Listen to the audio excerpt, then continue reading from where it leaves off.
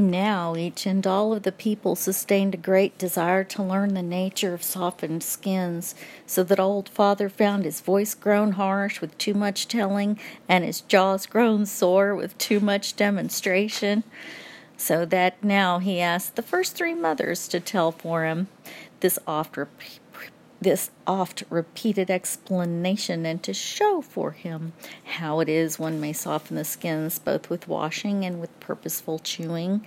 And so it was that the whole people taught themselves a new skill, and learned the balance between softening skins in an appropriate manner and softening them so greatly that many extra openings appeared therein. And as is always so, some learned this skill more easily and some less, yet all taught themselves this new convenience, assuring thereby the continuance of the people through many winters to come. Now this would be the ending of this telling, save that the people listened to one another, learning therefrom another lesson, for all now understood the value of the learning old father's sorrow had brought them.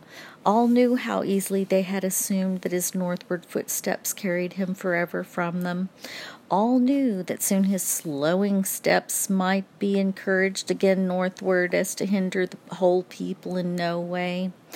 Now all discussed these many thoughts, until at last one rose and said, "Let us learn from this. Let us learn," he suggested, "that a slowed step may yet predict a quickening of new thought.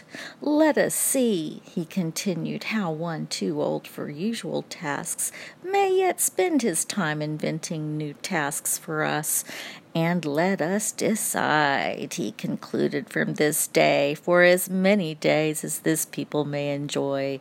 Let us remember to value the gifts great age may bring us. Let us hesitate and hesitate again to encourage any step toward the north." And all saw and understood that only wisdom spoke here, so that it was said again among us, and again said, that we have learned a double lesson. Let us learn it well. Let the children's children hear our voice and understand. So be it.